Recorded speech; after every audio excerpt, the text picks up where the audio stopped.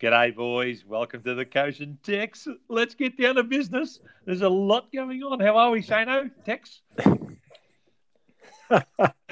Well, if our listeners can only see what's happened for the last half an hour before we start this podcast, it's just comedy capers. Unbelievable. It is Gremlin Central, Shane. Oh, we had a God. lot of problems. I mean, we had to, much to the happiness of a lot of our listeners, we had to cut out half of last week's show. So it's probably been one of our more popular episodes. Well, I heard it's rated number 1. Oh, hello. Is that right? Is that right? Yeah, absolutely. Rated number 1. They couldn't hear us, especially you two, apparently. Are you there, Tex? I am, boys. I've just been waiting my turn patiently. Oh, there's a change. Mate, we were down to start at a particular time and you've come in 25 minutes later. So how's the mower? Is it okay? Can you give us an update? I've just had to adjust the nipples on the mower, mate. Just apply a little bit of grease to the nipples and it's all going beautifully. Now, what a week. More COVID magic. I've just got off after receiving an alert. 3 people decide to get a haircut and 7 of their family have got COVID. What could we say to those silly people? Seriously. I mean, where would they go? It's not an issue at your household because you don't get haircuts. So that's not likely to occur. Hey, Shane? Well, no. I'm just ahead of him now. I don't know when you're beautifully, mate. I don't know when you're talking serious or not. Has something seriously happened late today? Yeah, 3 people got a haircut. Just came through. Yeah. What's happened? 3 people went and got a haircut from somewhere, and now 7 family members have got COVID. Now, where did they get the haircut and what sort of nationality were they? These are the facts we need to jump on straight away, because if they are El Taqwa related... Well, they're Australians. They're Australians, and, they're infected now. In the west, in the north, in the east? Can't tell you. Don't know, Tex, but this is not the set inquiry, so save that, because I reckon there's a couple of politicians who might be at front and square on that one. What's the latest Gladys update? Well, it's just run away from Gladys. I mean, Gladys is going to be exposed for everything she is, and that is a fraudulent leader who's been so ineffective. I mean, she's going to cost this country big time, and the chickens will come home to roost with Glad. We've been saying it for a while, but this is out of control up there. Well, I'll tell you who's been quietly working away in the forward pocket up there is Anastasia Palachuk, who's been doing a great job in Queensland, mate. No issues. Oh, hello. They're chasing a text. I hope you've got your work permit there, Turtle. The 3/4 time siren, mate. It's gone off. The paramedics, we're calling them in. And for our listeners, it is prior to 9 p.m, so we're not out and about doing our podcast. No, mate, nothing illegal whatsoever. Absolutely. We are trying to eradicate gremlins, but instead we've got sirens. I'm sorry, Shane. So Anastasia is doing her own things. Said to ScoMo, stick it up your clacker. I'm going to do my own quarantine facilities and start building. Now, Shane, don't get me started on her. Well, that's what she's doing. I'm just stating facts there, Tex. You know, she's actually giving up spots who should be going to Queenslanders trying to get back home and giving them to families, friends of NRL players. That's what she's doing. Oh, right. Now, there's lots and lots to talk about tonight, right? And we know the finals kicked off on the weekend. So I do want to read out a quote for you because I want you to tell me which coach this was, okay? We will not forgive and we will not forget. We will hunt you down and make you pay. I will defend our interests and our people with every measure at my command. Which coach was that? Sleepy Joe Biden. It was, Tex. Can you believe it? He straightened up big time. Huh? He's decided to awaken that giant from within. I think Kamala, or whatever her name is, the sidekick there, has the old Kamala Leon Harris has decided to get involved and spark him up a bit. All of a sudden, he's awake. The only problem with Joe is he won't remember tomorrow that he said that yesterday. Oh, mate, I woke up and the 6 o'clock news was on and they were playing his speech. I'm thinking, my goodness, he's toughened up a bit all of a sudden. I think that must be the first thing that he actually stated since his inauguration speech. I tell you who has had to toughen up is the people of, is it Louisiana, with old Cyclone Ida over there, just 16 years after Katrina, just gone bang. Oh, did you see some of the footage of that? I did. Incredible. Mate, I mean, that reminds me of that story Sam Kekovich tells at Sportsman's Nights when him and Cable were the only two who did anything for North Melbourne and they were kicking into the breeze. When I saw the winds blowing over there in Louisiana, I'm thinking there's only one man for this job and that's Sam Kekovich. Don't leave it to Barry Cable. Barry Cable let him down. We can't leave the opening without referring to the very fast car, Jamie Carr. What on earth were they thinking down there on the peninsula? Mate, have you heard 3 of them are appealing? For the severity of the penalty, yes. They could end up getting 4 months instead. Well, my mum lives about 2 k's away from that joint and she reckons she could hear them. They were going to town, mate. They were absolutely off their chops. Mate, apparently there's a video circulating which suggests that there were quite a few guests who forgot to bring their clothes who were at the party as well. And I hear there may have been another jockey there as well. Well, now each to their own what people do in their private time. However, you cannot be people of such public profile going out and doing that. I mean, that is just... What on earth were they thinking? See, this is the arrogance and entitlement of some sports people, and they put that whole industry at risk. That's the sad part there. I reckon they actually deserved everything they got, all of them. But you can come into the state and be infectious and infect the whole state and don't get any penalty. So, where's the level of penalty here, whether you're a sports person or non-sports person? Well. If they were half-fed income like the WA government, mate, they'd be in jail. That's what Sydney Stack had to do. Yeah, well, our friend Mark McGowan put a guy that got some tradies around to his house and put him in jail for a few months too. He said, well, stuff you. Yet those two removalists got no fine whatsoever. Said, see you later. Slap on the wrist. You know, I think a little bit left of centre, but I have this enormous belief that the day before or the morning of grand final, people are going to make up COVID cases in WA and hold that entire event to ransom on the day of the big dance. You watch. It's not a real season, Tex. I've mentioned it before. It's compromised. So I think they should just cancel it right now, would be my view. Well, there's lots to talk about. I'm loving it, Shano. I'm just going to ignore that ridiculous comment. I think we're in for a great final series, and so far it's gone to plan. Hey, have you heard about Kanye West's new song, Tex? I know you're all over the music scene. No, I have heard that he has renamed the song, has he? Renamed himself. Oh, that's right. He's now called Ye. Or Ye. Just Y-E. forgot the first syllable, mate. Can Ye. It's almost like the artist formerly known as Prince.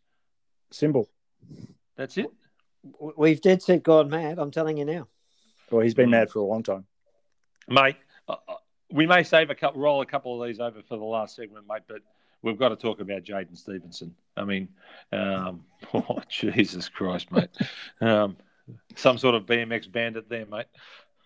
Well, I heard someone say people get traded for a reason. You probably have just worked out what the reason was that Jaden got traded. Well, you weren't saying that last week, Tex. When you did your tirade on Collingwood. No, well, they lost a player. What? They lost a player who they shouldn't have lost intra-law. But Jaden Stevenson, I don't think anyone around the footy club would be. He's not the sharpest tool in the shed, mate. You are unbelievable, mate. There's certainly a lot of players that aren't the sharpest tool in the shed, Tex.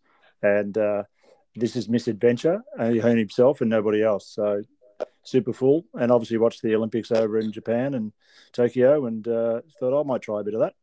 Have you been watching the Paralympics? Have either of you watched the Paralympics? Yep, absolutely. Fantastic. Isn't it inspiring, Shano? Oh, they're incredible. Seriously. All right, let's keep moving. No, I don't want to move on yet because you haven't watched it and you've got nothing to add because you're an elitist. What are we on, 12, 14 golds, I think we're up to? Yeah, and you see the bloke who's playing table tennis in his mouth. Unbelievable, mate. Is the level of success that the country's experienced in the Paralympics also related to how much money the respective governments pump into it? Yeah, fair bit. That wasn't actually a question for you to answer, mate. I was just throwing it out there. Whether it's the same correlation at the Paralympics as the able-bodied Olympics. No idea. Yeah, well, it is. And it's no surprise that the top 3 medal winners at the minute are China, Great Britain and the US. All right.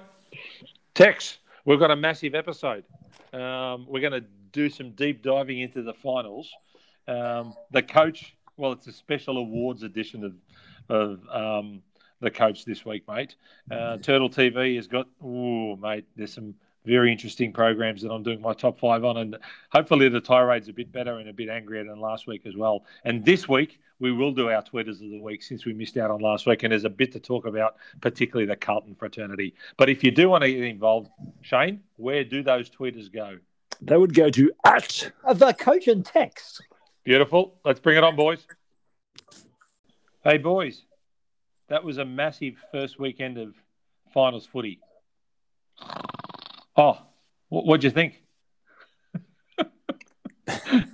Well, we know what you thought. Oh, Jesus. So where do we want to start? We want to start the first game? Mate, start wherever you like. I think you wanted to talk about Melbourne and Port. I guess they're the two teams that would appear to be in the box seat in this compromise season. What are your thoughts, Shane? Well, Port have surprised me, and they were certainly very, very impressive. I thought the way they had numbers at every contest just took Geelong's game away from them, and they just did not cope, as we saw one little bit. A few weeks ago, I mentioned about the pressure at Geelong. That is the big question on them, and just come to the fore on the weekend. They just succumbed to everything that Port dished up, and they were just the dominant force, and they are definitely in a box seat. Prelim final at their ground in 2 weeks' time. No matter who they play, they're a big chance to go forward and play in the big dance. So they were very impressive, and Geelong were very, very, very poor. Well, I loved it, and it didn't surprise me one little bit. I think you heard me say last week, I don't think it mattered who will lose the game because I think Geelong will win this week, but Port were great. Aaliyah. Shane, it took me back to you at the Yarra Falls end there in the early 90s, mate, the way he was reading the play and just intercepting marks. I thought it was a great effort by the Port Adelaide Footy Club, and, yeah, they are in the box seat, as are Melbourne, but they both dispatched of Geelong and Brisbane quite comfortably. Both could have won by more, I would have thought. The prevalence of the stars across both those winning teams was evident. I think there was this, I can't remember which footy show, and they were just talking about if your leaders and your big guns come out and they present themselves well in these games, then they just take everyone with them. And both those games were classic examples of their teams doing really well and the teams they were competing against, their respective counterparts, just not coming to the party. I mean, the vacuum of leadership amongst that Geelong team, starting from their coach, and the regular arrogance that he normally shows in week 1 of finals, was at the fore again, I would have thought. Well, Shane, can we just go back, because he'll have his tee off on Geelong for most of the show if we let him. Melbourne, Ben Brown, does he hold his spot in Melbourne's best side now? Oh, yeah, for sure. Yeah. I love the way he's competing. He can work up the ground. He can be deep in the goal square. He's very hard to defend because of the way he jumps at the ball. He brings it to ground, doesn't get outmarked, which is the key thing. And his small forwards have been great at their role. So I think, he works really, really well and suited. I wasn't sure about it when they started playing about 8 weeks ago. But I'm very happy with Brownie. I think. Why do you ask, mate? Oh, I just, because there's been a lot of talk about whether, he didn't really land in the side permanently until very deep into the season. But I thought he was good, and they're going to need some goal kickers. But it's theirs to lose now, I would think, Melbourne's. But I reckon this has worked exactly the way it was designed to work. So when you're in the top 4, and I loved not having a bye, going straight into finals, I thought was great. And now you got Melbourne and Port who get the week off. Port get a home final. Melbourne go and get settled. They watch whoever they're going to play come off another tough game. They'd be liking to see, tough semis this week and then get another team on the rebound. And I'd expect Melbourne and Port to go straight through now. It doesn't matter who they play. Well, it's interesting you say that, because just on the Ben Brown thing, Shane, I think the thing that it does also is it means that it's the next defender down that probably gets a Tom McDonald and Fritsch as well. So Fritsch was playing a lot of effectively key forward, those two guys, but even though he's more like a mid-size or a third forward. I mean, he's done really well. What's he, nearly 50 goals, I think, Barty Fritsch. Yeah. So I think that just really helps their balance. And he was good because he came right up. He was the out kick on a lot of those down the line kicks throughout the course of that game. So I thought he was good. But I think getting back to the two opponents that they beat, I mean, I think Brisbane were good, I reckon, for most of the first quarter and for the third quarter. But Melbourne got away from them in that second quarter, and even though Brisbane came back at them, I think they struggled. It'll be interesting to see if Brisbane can get up or the Bulldogs. I think Port Adelaide will have a decent opponent. I mean, it doesn't mean that they won't go through, but they'll have a decent opponent. But they're well positioned now, mate. I mean, they've got their list nice and healthy. They've got home finals. They're in their own beds, all that sort of stuff. So, yeah, and they've had the experience of last year to work their way through. I think with Port, what I liked also about their game of the weekend was their composure. That they were much better than if I compare to the prelim final last year against Richmond. I just thought they weren't composed enough, bringing the ball from back half through the middle of the ground, and they went wide and just missed targets. And I think that was just the pressure of the game. I think from the experiences you just mentioned, Zoran, of last year, I think we saw a bit of that on the weekend. And I think if they can bring that again in the prelim final, it's another level again. But if they can bring it, they'll certainly go through to the last weekend. There's no doubt about that. And I think it'd be a great way to finish a year if those two do play off. If you get Melbourne and Port Adelaide, I think it'll be a really good brand of footy to watch. And it would cap off the season nicely. And all that stuff, Shane, talk about timing your run. We talk about who Port hadn't beaten and where they were sitting in the ladder. It's all irrelevant now. Here they are sitting out, one back with a lap to go. Yeah. Well, they're both going to end up having another bye, though.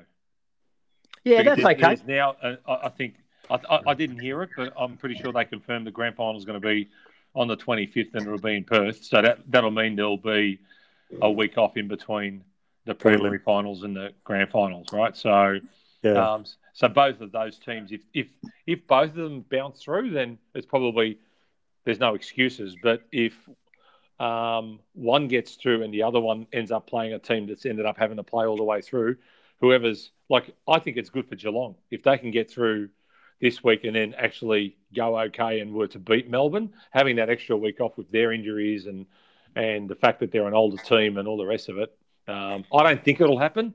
My views on Geelong, and I think it's coming home to roost. Their blokes are tired. They're old. Their role players struggled. So, I mean, the same old blokes went missing exactly. In fact, I think there's a search party still looking for him in South Australia, Gary Rowan. The SA police have been sending out all sorts of bulletins to try and find him, Parfitt and Dalhouse. Their parents are really worried. So if anyone's seen them, report it to the South Australian police.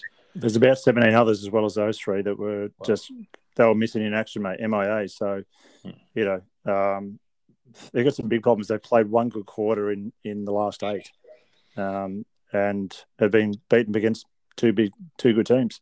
And I'm not sure how they're going to rebound, actually. I'm not sure how they're going to do it. Mate. It doesn't stack up, mate. It's a brilliant home and away style, but he just can't. And, mate, he got out-coached. When Aaliyah started doing what he was doing, surely you would have a plan for that. So as soon as they made a change to the fact that Aaliyah didn't line up on one of their key forwards or one of the three primary focus forwards, being Hawkins, Cameron, and Rowan, I think they got picked up by Mackenzie, Jonas, and the guy from Hawthorn, Ryan Burton. Right, ended up picking Gary Rowan up, right? So he's ended up having it was like a bye week, mate. Yeah, well, I think what Melbourne did down at Cardinia, well, I can't say GMHBA Stadium the week before and also last week from Port was just numbers and pressure around the ball. So they weren't allowed to hit targets, Geelong, and that's where they like to set up. You take that away from them and you look at all the kicks. Aaliyah read the play really, really well, don't get me wrong. However, the pressure up the field, they were just forced kicks and they just kicked it to an area. And Aaliyah's just come on and go, thank you, I'll take a mark. And so they just played that really, really well. So, that's the key to stop Geelong. And I think if GWS had a strong list this weekend, and they're not going to, they'd probably beat Geelong this weekend. But I'd probably expect Geelong to scrape through. It is interesting, right? It's a good segue into GWS, mate, and the gutsy win that they had against Sydney down in Tassie. But remember, they themed their win down in Cardinia Park a few weeks ago as the miracle on ice. They're going to need to have the second miracle on ice if they think they're going to get through. So Geelong are bloody lucky that they're facing GWS. I would have thought in the current but out of the other two teams, as an option, if they did have, they'd probably select Geelong to play than the Bulldogs or Brisbane. So I think they're playing the right team.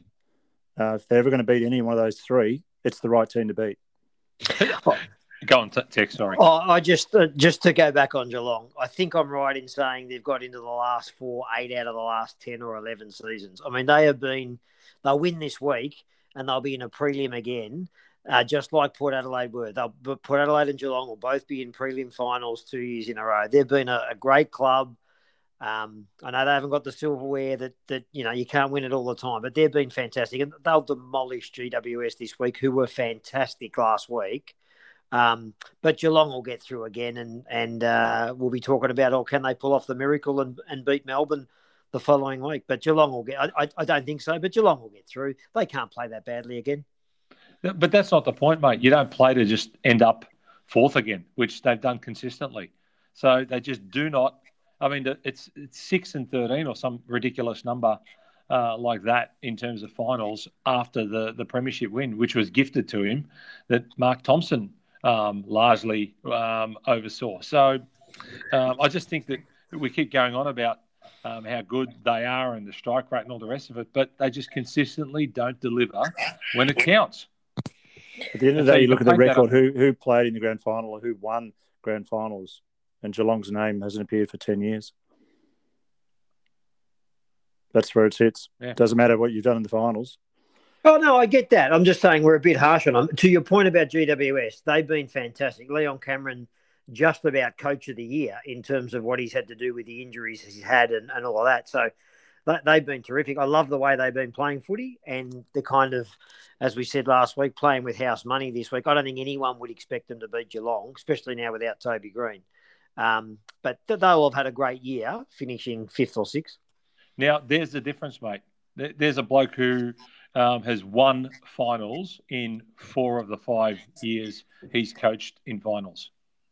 Well, Shane wanted to sack him 3 months ago. Well, that's okay, correct. But that's okay. But the point is, when you compare his finals performance as a coach versus the bloke we were just talking about, people want to give Chris Scott heaps of flowers, and well, that's great if you want to win 18 and lose 4 during the season and then go out in straight sets or go out after 3 finals. Great, good on you, Chris.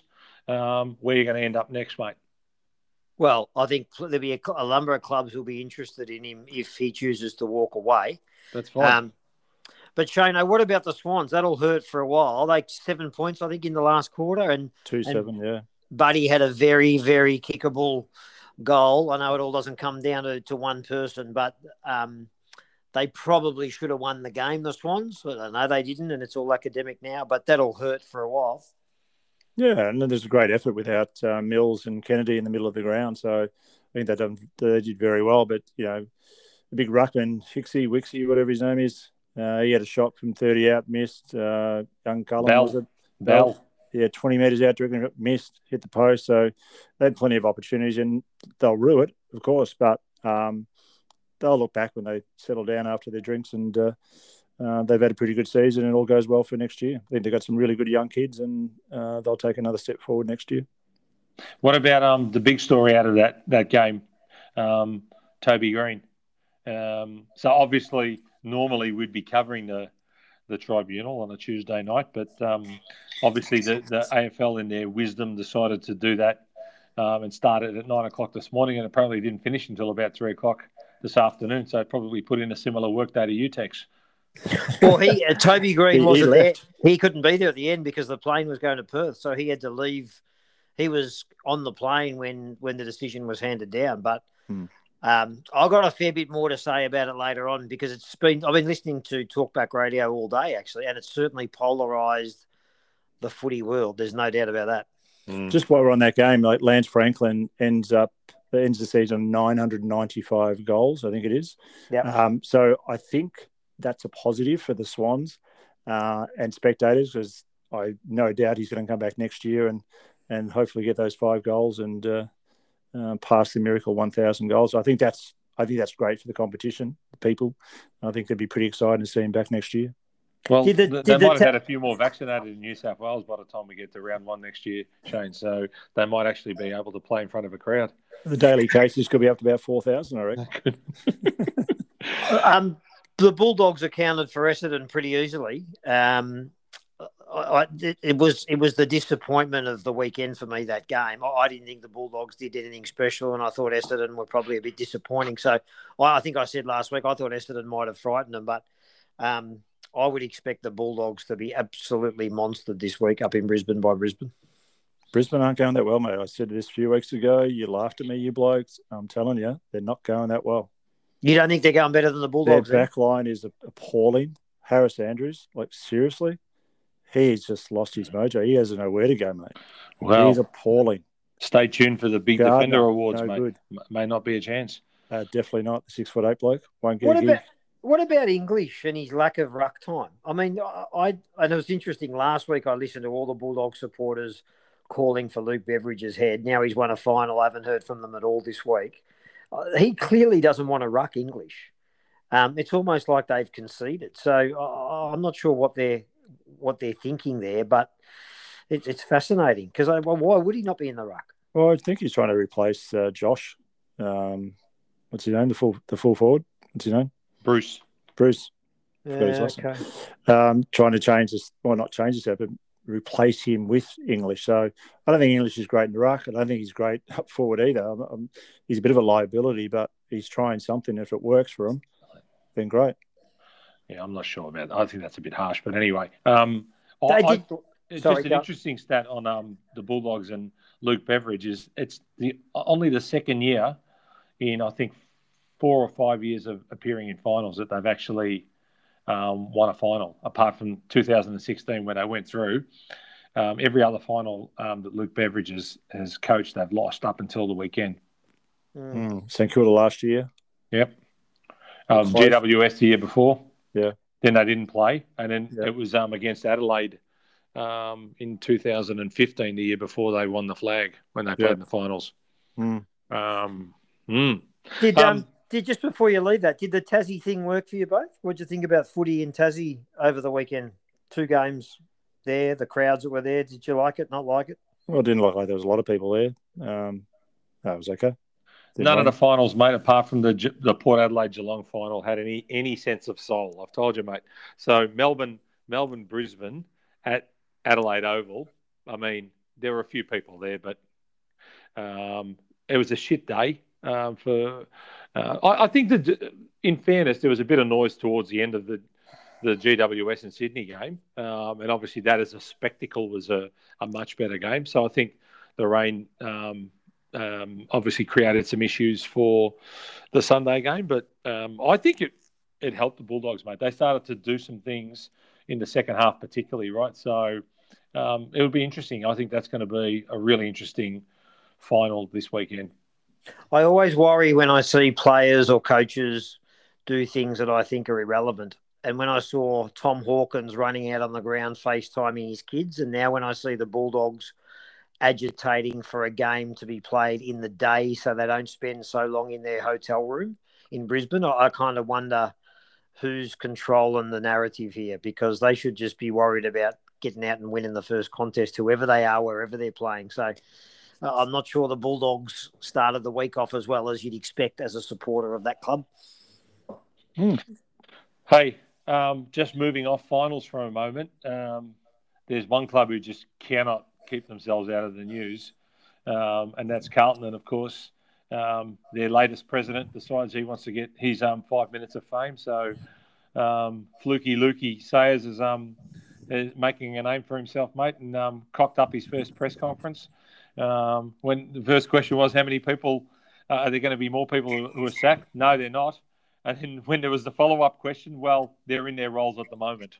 And lo and behold, 5 days later, and there's rumours afoot about more changes. So you would have thought after carrying on to their supporter base around justification for how they treated David Teague, albeit that it was the right decision to move him on, now they've gone and they're doing the same thing to the CEO.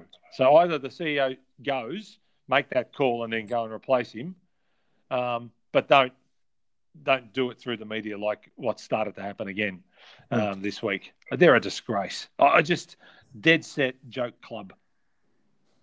I agree. I was listening to Sayers' press conference when they announced Teague's departure, and I found it strange that there was even talk of Kane Little surviving. It looks like Brad Lloyd may have survived, but it wouldn't be a surprise to me if Kane Little went or got the flick. Why? Right. Well, because he was as big a part of some of the problem if you listen to what's come out of the review, talking about cultural stuff. So Carlton will argue off the field they're in great shape. We would argue they're not in terms of leaks and governance and all of that. But I agree with you. They are in free fall, that club. And what they should do, as I said on Twitter, was just go and appoint Ross Lyon. Just say there is no process. We've got Ross Lyon.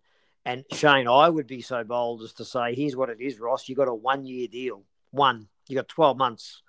And we make the 8 and you survive, and you don't make the 8, and we're going to talk to Clarko if he's at all interested in 12 months' time. That's the deal, mate.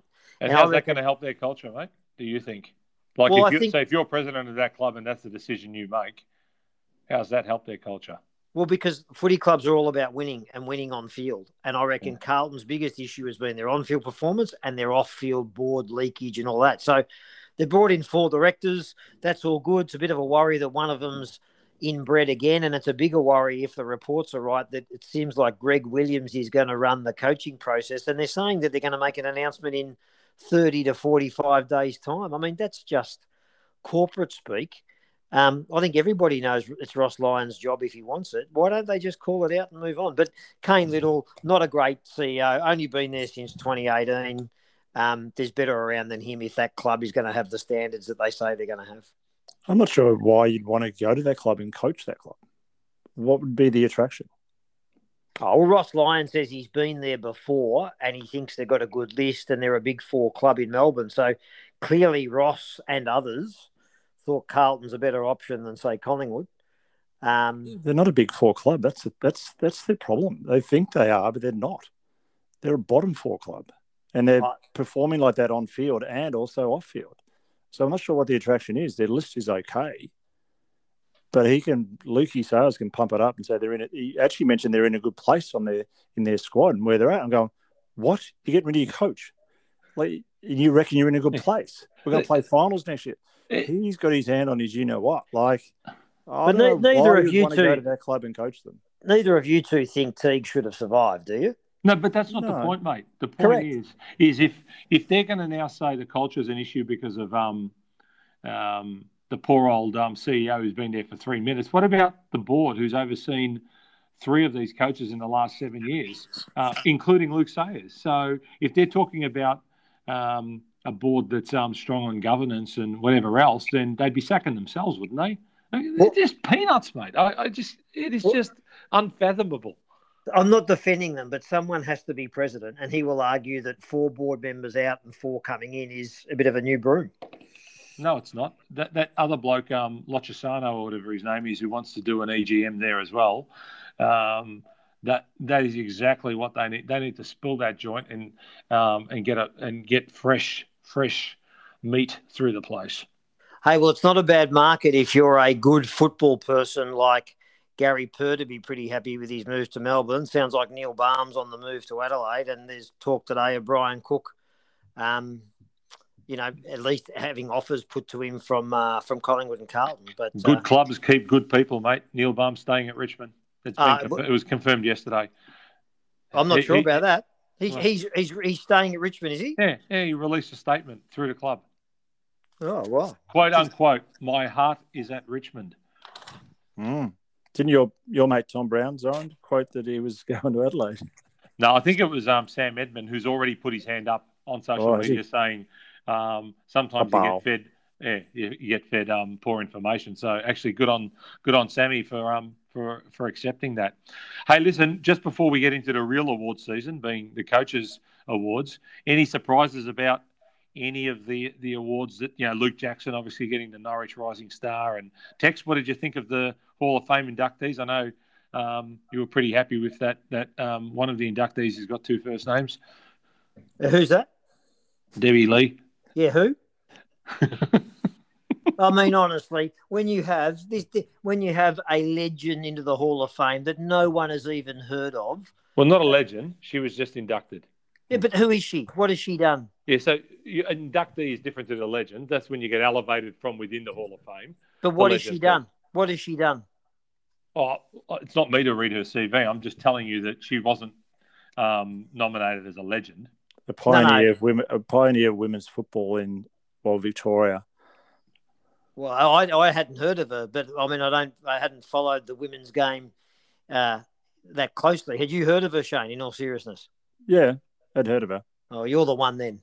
Well, I didn't nominate her, mate. No, whether she should be inducted into the Hall of Fame, well, that's up to the Shane, selection committee. This is like those community service awards that the AFL gave out last year when you got nominated and got beaten by that bloke in the Northern Territory. Well, yeah, that's. I mean, that was a disgrace. That's atrocious, wasn't it? So, well, I'm actually still the reigning AFL Victoria Senior Coach of the Year because there's no one else has received awards for the last 2 years. Is there any other AFL Hall of Fame female members? There must be. I think she was the first one. I think she was, and it probably opens up for someone like a Peter Searle to get in there eventually too. Yeah, right. I just wasn't aware of. Do you know Peter Searle? Yeah, I do know Peter Searle. Yeah. I do know Peter Searle. She's the one that just got sacked at St Kilda, wasn't she? Mm-hmm. Yeah. I thought really it'd be more the one. And forgive me for not remembering her name, but the inaugural AFLW Adelaide team coach, who's now at Hawthorn. Yeah, I know. The army lady. She was in the army, I'm pretty sure. I can picture her, I can't remember her name. Yeah. Apologies. Yeah. Anyway, so not much to talk about the award season then. Let's keep moving along, Tex. What do you reckon? Hey, I'll tell you what I want you both to do. Can you do something for me, please? Can you go back and watch the tape last week of the Welcome to Country, both days in Launceston? It was actually different. They actually had 2 different Welcome to Countries on 2 different days. They make that up as they go, that Welcome to Country. Okay, mate. I'm pretty sure that fits into another segment, but we'll let you go with it at this particular point in time. All right, I can hear the coach. He's the paper's rustling, mate. He's getting all of those well-researched notes out. Bring it on. Okay. Morwood, a chance here for Collingwood. Shane Morwood hooks it back. Now, there's been some massive work done. You've been, as the kids say when they're doing their study for exams. They've been cramming, and word out of the Casa de Morwood is that you've been cramming the last few days. So this is a coach's award. May have been cramping from sitting on my ass all day, but I'm not sure about cramming. Do tell. Now, what we've got is the coach's award season here, mate. So we're doing something slightly different. So rather than your all-Australian team, since that's a thing of the past, we figured that you're going to come up with your version of MVPs for some of the key areas around the ground. So I'm going to let you dive in and take us on your little journey, mate, of how many winners are there here? 1, 2, 3, 5, 6 MVP winners and your captain of the year. 4, 5. Yes, 6 plus 1, correct. Magnificent. So we'll start at the back end. We'll start at the back end. Please do. 50. So we'll call it a smallish type defender, but certainly not a key defender anyway. So I've gone with Tom Stewart from Geelong. And the reason for that, he can play on a small and or a tall. He's quite agile. He's quick enough. Number 1 marking player in the competition, averages nearly 9 marks per game. His intercept marks are the key here. He averages 7.8 of those. That's intercept possession, a game. Three of those 3 intercept possessions are marks. He reads the play super well. He backs himself in. He's happy to leave his man and be third man up. And I think Geelong are missing that at the moment. He's very composed, uses the ball super well. His metres gained, which is a key indicator for the effectiveness of some of the players these days, nearly 500 metres a game. His rebound 50s, huge, nearly just over 6 a game. And he's very good at ground level as well. His 1%ers, punching from behind, smothers, puts him in as that small defender type role. So I think he's the MVP for me. Your thoughts, boys? Oh, you're looking at me, Turtle. I like it, Shano, for all the reasons outlined. I'm very versatile. I'd be interested to see who you go with the big defender, but I like it. I like it a lot. Turtle? Yeah, I think there weren't standout like really small defenders like the Whippets. So for all the reasons that you've just suggested, he was someone who's not a key defender. He was probably the best of the bunch. Shane, I'd agree with that.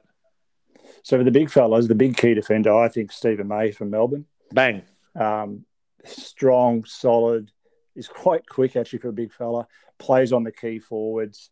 He reads the play super well, backs himself in. He's a great user of the ball. And what I like about him with the use of the ball, especially by foot, he goes long a lot and sets up offensive moves out of the back half, which backs up what my thoughts were, because his actual metres gained for a game is 408 for a full back. That is massive. But do the kickouts count now, mate? As soon as you run out of that square, that possession counts. So yeah, it does. Does it gain? Does it then contribute to the metres gain as well? Potentially. Because he's a long kicker. He rarely goes a short kick out of the kick out too. Yep. Marks the ball well, averages nearly 6 marks a game. Intercept possession is really good, 6.5. Does a lot of the 1% stuff as well. Works hard, physical. Good leader. Yeah. His opponent doesn't score goals. No, he's a key role in the defensive structure at Deanland, I reckon. Intercept marks, nearly 3 a game. He's just the number one for me. I think he's just a standout at fullback. Yeah, I agree with you, mate. 100%. Me too. And I didn't follow him much in the first third of the season. I kept hearing about him, and it wasn't until I watched more of Melbourne that he's a genuine star. He's the general, mate. He is the general. So the midfield. So can I just ask, mate, what would you have called Lever? Is he a big defender like Tom Stewart? No, he's like a Tom Stewart. Reads the play really well. Like he marks the ball super well, and he's had a great season. He's made the All-Australian team, but I just think Tom's a step ahead of him. No worries, mate. Yeah, but very good player. Could be the second choice. Lockie Whitfield in your thinking at all, Shona? No. Thank you for your feedback. You're welcome. Midfield, I think this guy's my favourite player in the comp. Another Melbourne player, Clayton Oliver. This guy is just a machine. He's a elite at his work rate, works both ends of the ground. He's a contested beast. Possessions, clearances, he's just elite. What I love about his game too is also his great use of his hands when he's under pressure. Usually hits the target. One of the other areas of his game that's improved this year is his foot skills. Could still get better, but I think where that's come from is I think he's more composed in every situation across the ground. And one of his kicks he hit to Fritsch on Friday night was just beautiful over the top. His pressure acts are elite. He averages 418 metres gained per game. 31.7 possessions a game. Uncontested possessions, 14. His contested possessions, nearly 18 a game. Nearly 8 clearances a game. Score involvements, nearly 8. He's just a machine, this guy, and I think he's a clear favourite for the Brownlow for me. So Ollie Wines, I would have thought, was probably the closest. Or Travis Boak is. I like Travis Boak too. I was just going to say on Oliver, mate. He's also scoring more goals than he has previously too. So I think that's another string to his bow, and he's always good value for an after-match interview. Yeah, absolutely. And those guys you mentioned, they've had great season. I can't believe Boakey didn't even get this into the squad of the All-Australian team. How do you do that? But there would have been a few changes in the All-Australian team. I've had to do one. So, but we'll talk about that a little bit later, and potentially one of the positions coming up. I'll mention this person. But we go to the ruckman. Another Melbourne player. They're polling well this year. I think Maxi Gawn is the number one ruckman in the competition. Next. There's just nothing else to say, mate. It's pretty much he's a clear winner. He is huge, mate. He wins nearly 60% of his hit-outs. He averages nearly 33 hit-outs a game. His score involvement is high, 5.5. He marks the ball. Not many big players mark the ball in contests. Like if you look at Nick Nat, he doesn't mark the ball that often. Max is doing over 5 a game. His contested marks, his meters gained, centre clearances. He averages nearly 2 centre clearances a game. Mate, he just brings the ball to his follow mids. He's kicked 12 goals for the season. Not one of his strengths about him, but he's got better at that. And we saw that last one against Geelong the other week. And I think he's setting himself up really well defensively. So he's the number one for me. And isn't it good to see him? He looks like he's really enjoying his footy. There was some footage there of him when they ran out on the ground on Saturday night where he was just high-fiving every one of his players as they come onto the ground. He generally looks like he's in a good place right now, and it's showing with his effectiveness on the ground. So yeah. No, he's a true leader, mate. He's just had a super season, and good on him. So the small forward, I've gone with the most what I wouldn't say he's popular, but he's certainly dominant in the media at the moment. And Toby Greene, I couldn't ignore his. We know how good he is at ground level. His marking ability, one-on-one. His work rate's high both ways. He brings others into the game. His score involvements are high per game. These are all elite stats that he's got. He's kicked 45 goals. He's averaged 2.5 goals a game. He has nearly 6 shots on goal every game. His contested ball's great. He's elite with his disposals for a small forward and contested possession. So I just put him there. I've loved Jakey Stringer's game this year. He's kicked 41, 42 goals and playing through the middle as well. So he's probably nearly got there. But I think for specifically just that small forward role, I think Toby Greene's number one. No complaints there, mate. Would have thought. He's just a Dumbo in some things. Oh yeah, but if you're talking about on field, which is what you're doing here, I mean, he's just absolutely agree with that. I reckon he's a star. He's nearly 6 shots on goal he has per game. He's a super player. No arguments? None at all. Righto, we're going to the big fella, the big key forward, and I've gone with Harry Mackay. And the reason for that, one, he's kicked the most goals, but he averages the most goals per game. He averages 3.1. He's very simple with his game. He's a leading or one-on-one marking player. He takes nearly 4 marks inside 50 every game, and most of those are contested. Has high score involvement, 6.5 a game. He's also got about 5.5 shots on goal a game, which is elite in the categories.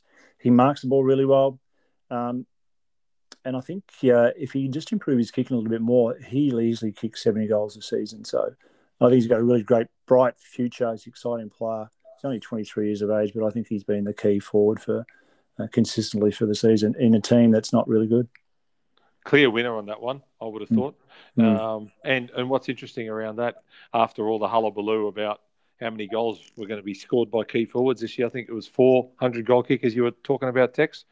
The Coleman Medal got awarded to someone who kicked 58 goals. So there's a bit of a get back in your box type statement back to you, mate. Yeah. That was the second time I've been wrong this year, so I'll own that. Apologies. We look at the way Carlton move the ball and then how he gets into the forward 50, and he's done a super job, this player. He's a tough player to play on. And Shano, wrapping it up with your captain of the year. Well, we just spoke about him before. I think Maxi's done super well. He was awarded that in the All-Australian team. I think the way he leads, his actions, his behaviours, he basically says, come follow me, boys. I'll take you there. So I think he's composed. You just mentioned before, Text, about the way he seems to be enjoying his footy. That comes from composure. He knows what he's about. He knows his role. I love the way his communication is direct, and they just follow him. They live for him. And I think he's the clear captain of the season for me. He's the best captain left in it too, I reckon. Yeah, absolutely. Absolutely. So they're my MVPs for the season, boys.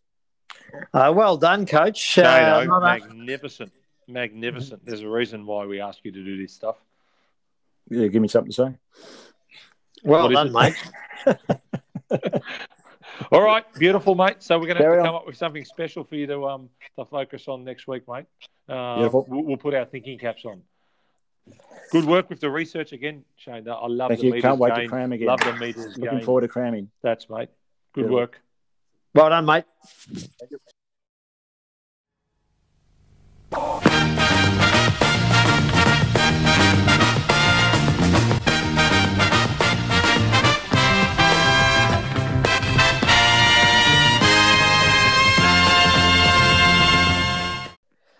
I'm not sure that this segment can get any bigger, but I'm reassured that it can. So it's time for the very, very well regarded and most popular Turtle TV. Oh, Tex, you'll do yourself plenty of favours if you keep coming in with those types of intros. Now, in the essence of time, I think I got some feedback that I decided to, even though I only did a top 5, with the amount of honourable mentions, it ended up being a top 12 last week. So I'll tighten it up this week. But first, Survivor. Shano, we're getting down to, just like we're talking about with finals now, we're at the business end. We're also at the business end of Survivor, mate. There's Final 6 teams left in the AFL. They are, mate, just exactly right. The problem is we're going to get to the grand finalists a lot quicker in Survivor than we will in this highly compromised AFL season. So, yes, but plenty going on. And one of our favourites, George, is still there, mate. He's hanging in by the hair on his chin. Well, he is the cockroach, isn't he? He's the cockroach. I tell you what, I have been watching. Hello. Who's the girl that's left there? The big strong lady who doesn't leave much to the imagination, with a swimming attire. Red bikinis. I think you're thinking of the big wave surfer. Flick. Yes, Flick. My goodness me, there's no hair on her chin. She's like the whacker, mate. There's cracks opening up everywhere as I sit down there to watch. Let's not ask him any more about Survivor. Thanks for chiming. Yes, let's just move on. Let's keep it clean. But it's just on that. Is she any chance to win it, that lady? Yeah, she's in the final 6. She's a chance to win it, but I wouldn't. As you chew away there, Tex, I don't think it's any real reason why she should really be in serious contention. Hey, Turtle, was there on the run sheet? Was there sound effects included in one of the lines? Yeah, no, and he's taking the microphone away now as he gobs on that on that chewy. Anyway, Tex, let me talk to you about my top 5 this week, and I've delved in to focus on largely Australian, but because of one program, variety shows, those evening variety shows that we would have watched and grown up with. So I'll be very quick with the honourable mentions. But number 1, do you remember the Penthouse Club with Mary Hardy and Bill Collins? Bill Collins. They'd get away to the trots every now and again, and I reckon it was done in a later version with Ernie Sigley and Denise Drysdale. Never heard of it. Yeah, I remember that the form guide for the trots was pink in the paper. It was either the Sun or the Herald or whatever. That's right, it was too. It was a pink form guide. Now, 2 others that missed out, and one of them you'll be very surprised on. The first one is Tonight Live with Steve Izard. Just missed out. And Hey, It's Saturday. What? Didn't make my top 5, Tex. But there's a reason why, because coming in at number 5 is the Black and White Minstrels. Remember the Black and White Minstrels? No. Shano? No. Yeah. No. What? It's a BBC special, mate. Go and Google it. That's probably why. BBC. Now, it's not terribly diverse friendly in the current age, but like many other things of that timeline when it came to British television, it wasn't very politically correct. But there'd be plenty of people who'd be wearing makeup to represent both black and white people, and they would sing songs and do all sorts of stuff. But anyway, it was a Sunday night 7:30 favourite. I'll take your word for it. I was having toast and tomato soup, I think, at that time of the night. Number four is New Faces with Bert Newton. Oh yeah, great. Okay, great competition. People would love to go on there and do their funny stuff. I used to love the judging on that. Wasn't that where the lady McDonald got her first? Yeah, Jackie got her first go before she went over to or was it the other way around?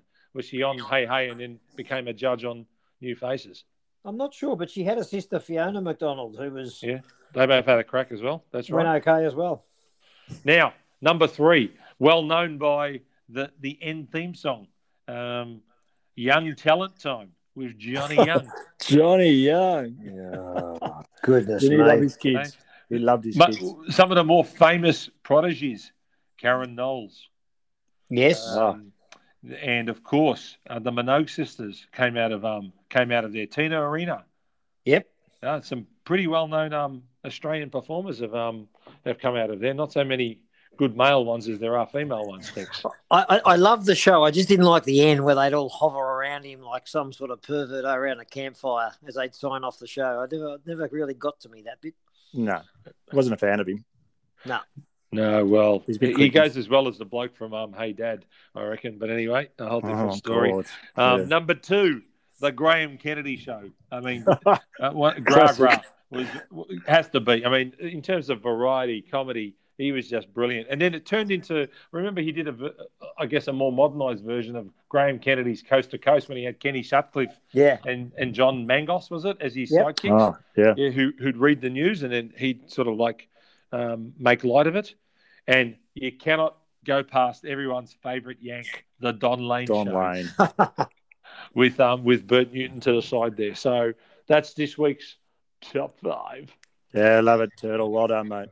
Fantastic. Nice work, mate. I've got some homework to do and go and work out what the hell the black minstrels are. But black and white minstrels. Black and white, mate. Right. Go on there, mate, and do yourself a favour. I'm sure it could end up on the tirade next week. Most of them might be at the Holden Centre right now. All right. And everyone else, do yourself a favour and get on to Survivor for the last 4 episodes. And I want to look them straight in the eye, and I want to tell them what a cheap, lying, no-good, rotten, four-flushing, low-life, snake-licking, dirt-eating, inbred, overstuffed, ignorant, blood-sucking, dog-kissing, brainless, dickless, hopeless, heartless, fat-ass, bug-eyed, stiff-legged, spotty-lipped, worm-headed sack of monkey shit he is! I'm genuinely bloody angry tonight. I tell you what, this Toby Greene incident, as big a deal as it was, the bullshit that's been spoken in AFL circles about that incident and about that umpire and about that man is an absolute disgrace. But it actually gets worse. So no one condones disrespecting umpires and making contact with them, right, and hurting them. We all know, we're not stupid. We all know that's not what this game or any game is about, particularly at the highest level. But what happened to Toby Greene in the lead up to his tribunal hearing today was only the start of it. The facts of the matter were one of the most experienced umpires in the competition said in his evidence, this was only ever about 2 people's word today. It was about Toby Greene, who pled not guilty, and it was about Matt Stevic, who received the contact. And Matt Stevic said it was minor contact. He didn't feel threatened. It may have been disrespectful. As a result of that, for the tribunal to Shane Wakeland, Richard Loveridge and Stephen Eureka, God forbid, with a sitting panel today, for them to have to come up with a ruling at the end of it, which led them to interpret disrespectful and intentional as one and the same, is an absolute disgrace. But it got worse than that. Once Toby Greene was found guilty, then the AFL QC, the guy who was doing the prosecuting, Jeff Gleeson, called for a minimum of 6-week suspension because he said, wait for it, this is what the competition demands and this is what everybody at local football expects. What a load of bullshit. AFL doesn't care in the main, despite what it says with its rhetoric about what happens at local footy. There's different rules at local footy. There's different interpretations at local footy. To draw a long bow and say what Toby Greene did was going to result in players going out in junior footy and local footy and start making contact with umpires actually is poor choice of words. It is just not the case. And it just made Jeff Gleeson and the AFL look like fools. But it got worse. after he'd been given his 3-week suspension, just when I thought it couldn't have got any worse, I hear 10 minutes before going on air that the AFL are considering appealing the decision because they don't believe that it was serious enough. They have lost their way, the AFL. They need to let the process take its course. They need to get on and rewrite those rules because it is an ambiguous rule that is going to do someone a greater disservice. Toby Greene was an idiot, and if he had his time again, he probably wouldn't have done what he did. It wasn't a good look, but the commentary around the incident after what Stevic and Greene had said today was a disgrace, and too many people have come out and let themselves down today, and it's just not good enough. Tex, do you think he should have been suspended at all? Yeah, I think he had to be suspended. I wasn't surprised that Matt Stevic said that he wasn't threatened by it or whatever. It didn't look like he was threatened. I think what didn't help Toby Greene was the lead up to it. He was angry and he was annoyed and he was frustrated. And so he's made some, what I'd say, incidental contact. But this guy could miss, probably won't, but he could miss a grand final for that. So I think it's poor. So how many would you have given him? 2 at most. Shane? I was anticipating somewhere between 2 and 4, and it's right between 2 and 4. Obviously, it's 3. I think he says there was no intent in that. Well, I probably disagree with it because he lined up Matt and could have easily taken one step to his left and not hit him. He was always going to hit him. Now, you've got to pay for it. Matt wasn't intimidated, didn't feel much of the contact, understand that. But the actual integrity of the game has to be upheld. And I think I think 3 may be okay. It wouldn't surprise me if GWS appeal it and say it was probably too extreme based on the evidence. However, if they want to send a message, but I'd like to see, well, if this is going to be, if this is what we call a benchmark decision in the sense that you've touched the umpire, doesn't matter which way, no matter which umpire, field, goal, boundary umpire, then you're going to be suspended. Not fined. There's been fines, handed out to players that have touched umpires in other different ways. I don't know, mate. I just think they've set a precedent now that you're going to be suspended. Well, they need a mop and bucket, mate, because everyone talks about what Lachie Neale did not long ago. If too often with tribunal hearings we hear it's what happens to the person who was affected by it. The only person who was affected by this was Matt Stevic. No, I disagree. Well, you can't. How can you have a different view to that? Because that's one person's. But I think there's lots of people who've interpreted it in a different way, mate. And he was. I mean, I love Toby Greene as a player, and I do think for some of the other stuff he has been targeted. But on this one, mate, he's lucky he got away with 3 weeks. I would have thought 4 to 6. If you want to stamp this sort of stuff out, you can't have a player who's clearly angry. And this bullshit, it was incidental contact. He went straight. He made a beeline for him, mate. And if Stevic didn't actually swivel his body, he would have taken him out. He didn't care. He was being an arrogant little prick. And he was absolutely being disrespectful. And so in terms of impact, it impacts everybody down, mate, and I would have thought you, having officiated at lower levels as an umpire and also done umpire spotting and coaching or whatever else, you can't have that sort of stuff, mate, happening. What Toby Greene did was not a good look. I get that.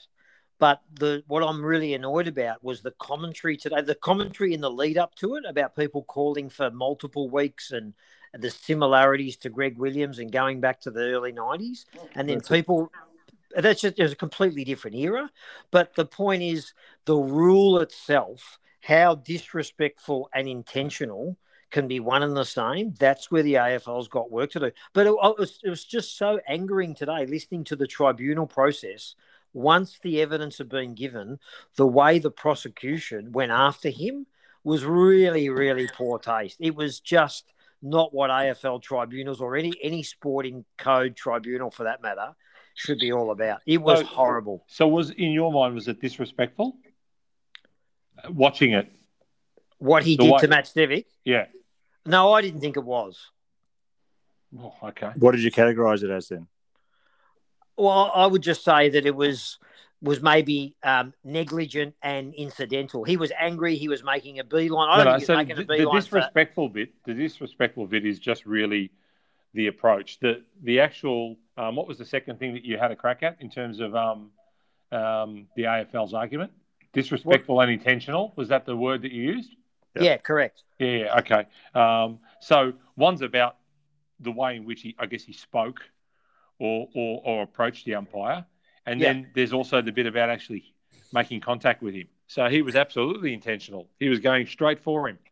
He could have avoided that, Toby Greene. And he's smart enough to know that, mate. Like, what? I mean, fuck. Don't you understand you're not allowed to touch an umpire when you're a player? What's hard about that? So if we look at, can I just say something here, right? So let's look at how some of the tribunal hearings, I suppose, assess the situation where a player has hit a player in the head or tackled, and a unsafe tackle, dangerous tackle. That what do they look at?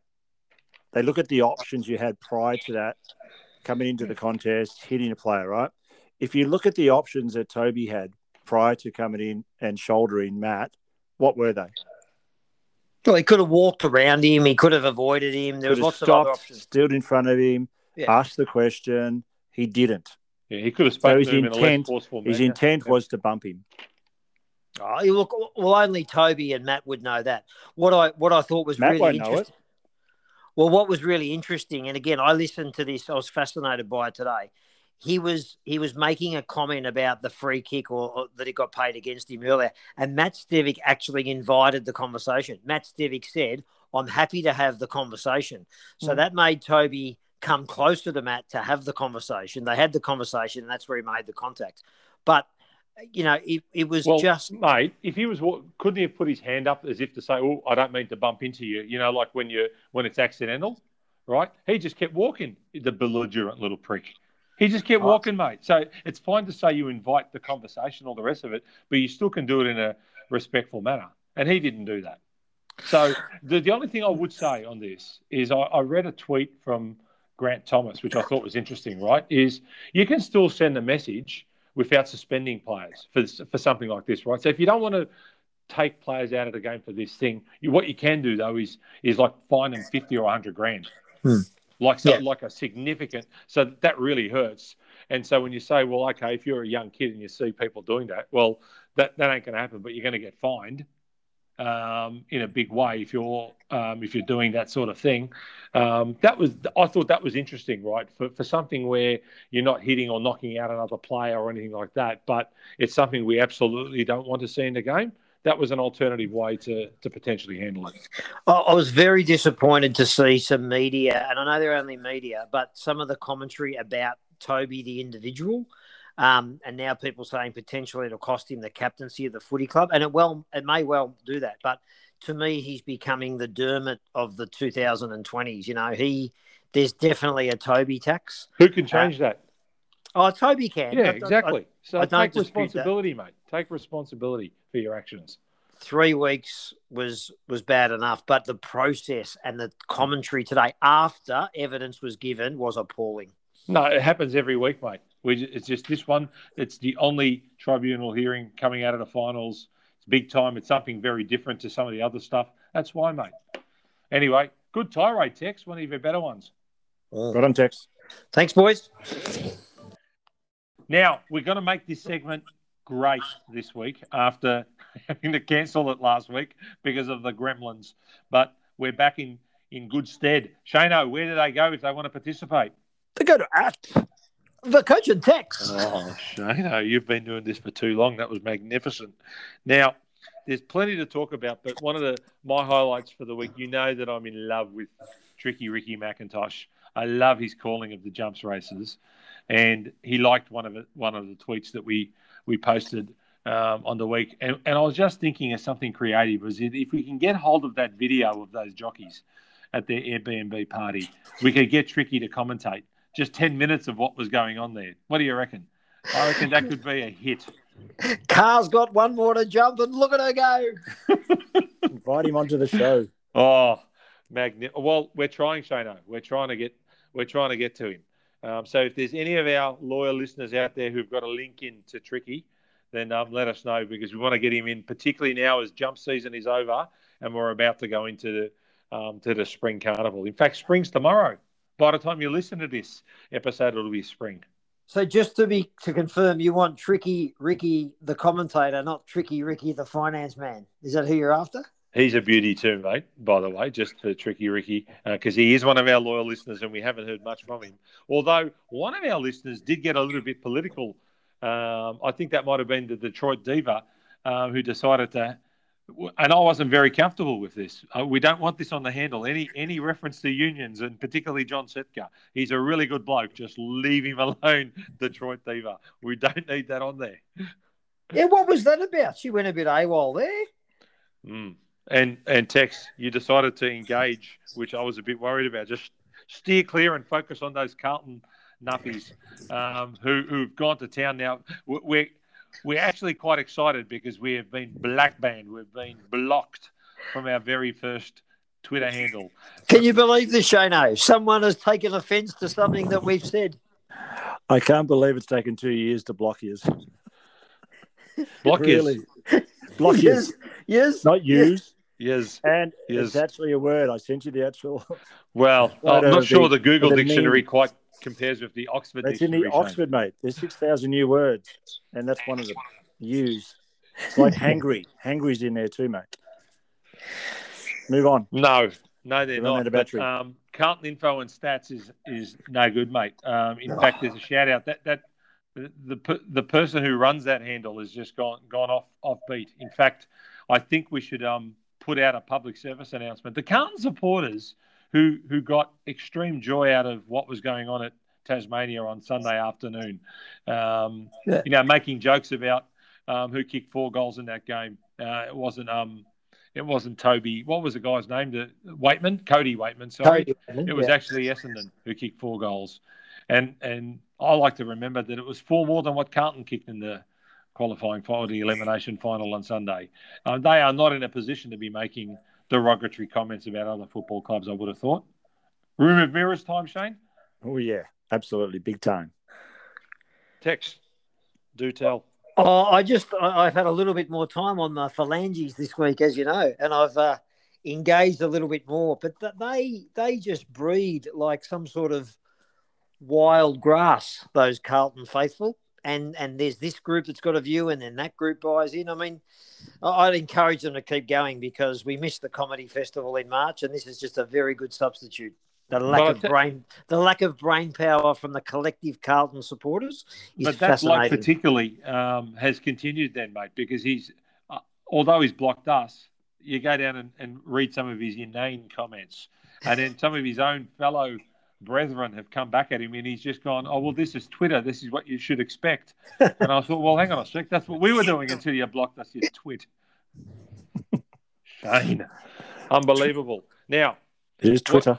Now, we haven't had too much chance to talk about this, but Brian Cook to Carlton, Craig McRae to Collingwood. Are you boys happy about that one? Well, it's a bit of left field. The reputation is right on. He's a good coach. Well, okay, I don't know. Unproven. So is that where we want to go to? That's your job, Shane. You're going to do a big expose on Craig McRae next week as Coach's Corner. Give us your view. Mm. And when someone, I've got a request. It's actually a request from Junior Texina, but I've got to admit it's going to be helpful to me. Can someone explain the draft to me? Junior Texina and I are confused about how you trade a pick and what's a free agent, and we don't understand how it works. So we need someone to explain it to us in layman's terms. Just ask Siri, mate. I reckon that's the job for Mr. Beanbag. It's his scope of work in that area, mate. He loves that sort of stuff, right, around how it works. I think the point stuff is tricky, like for father-son, but everything else, why is it so hard about trading? You're not allowed to trade certain future picks and all that sort of stuff, but what's so difficult about working out how people exchange picks and players and free agents? What she was taken back by was Dacos' son is going to go to Collingwood. So that means that it doesn't matter what anyone else offers him, Collingwood's going to take him. Is that right? Well, they have to get a certain amount of points. Points, yeah. So if someone really wanted to be a problem and just wanted to put up ridiculous offerings to him, what happens now? No, they just nominate him. My goodness, I'm getting a message from the battery man. What I'm suggesting to you is that Marshall, whoever's number one, North Melbourne would say, bang, we want Nick Dacos. And Collingwood then have to match that and have enough points to do that, which means they'll have to trade out other picks. They don't want that to happen. And what's a free agent? Someone who's played somewhere for 10 years. Well, I can't remember the exact years. I think it was 8 is restricted. I think 7 is restricted free agent and 10 is unrestricted. Yep. So Luke Parker, I think, is unrestricted. Unrestricted. Can we get Mr. Beanbag on a short-term retainer just to clarify that for us? Yeah, but not if we don't want to delve into beanbag stories, mate. You'll be getting into the beanbag stories. You don't want to hear about those, mate. That's normally pre-season activity. Mm. Hey, Shano, any movement on you at Port Melbourne? That's gone quiet. That's your rumour, mate. Shane. Come on, mate. Where did you get this from? Shane, do not lie to our audience. Where did you get this from? Shane, we're not going to go there tonight, but we're going to go there one day. This crap. Shane, please. Come on. I told you when we had our mate Macca on, the form guide had omissions, airs out, more potentially in. I'm disappointed that how's that battery, mate? Big Mac hasn't run with that one. Enough for me to keep propagating this rumour, Shane. I've still got enough battery to propagate the rumour. Righto, that's it, boys. All right, carry on, boys. Hey, for those that are interested in a show at the Stumps. Yeah, how did last week's one go, mate? At all those bets at the line, no good. I was stiff. $3.60. $3.60 this week. What have you got? Well, if you just take the obvious, just take Geelong and Brisbane, you get $3.60. It's a straight wins. That's it. Bang. No, just get on. If you take Mr. Walker in race 4 at Bro in Sweden tonight, mate, that's paying $3.80. So I reckon that's a better option, mate. On you, Mr. Walker. This is like a Texas multi. All right, boys. Enjoy week 2 of the finals. We'll talk to you next week. Cheers. Bye, boys.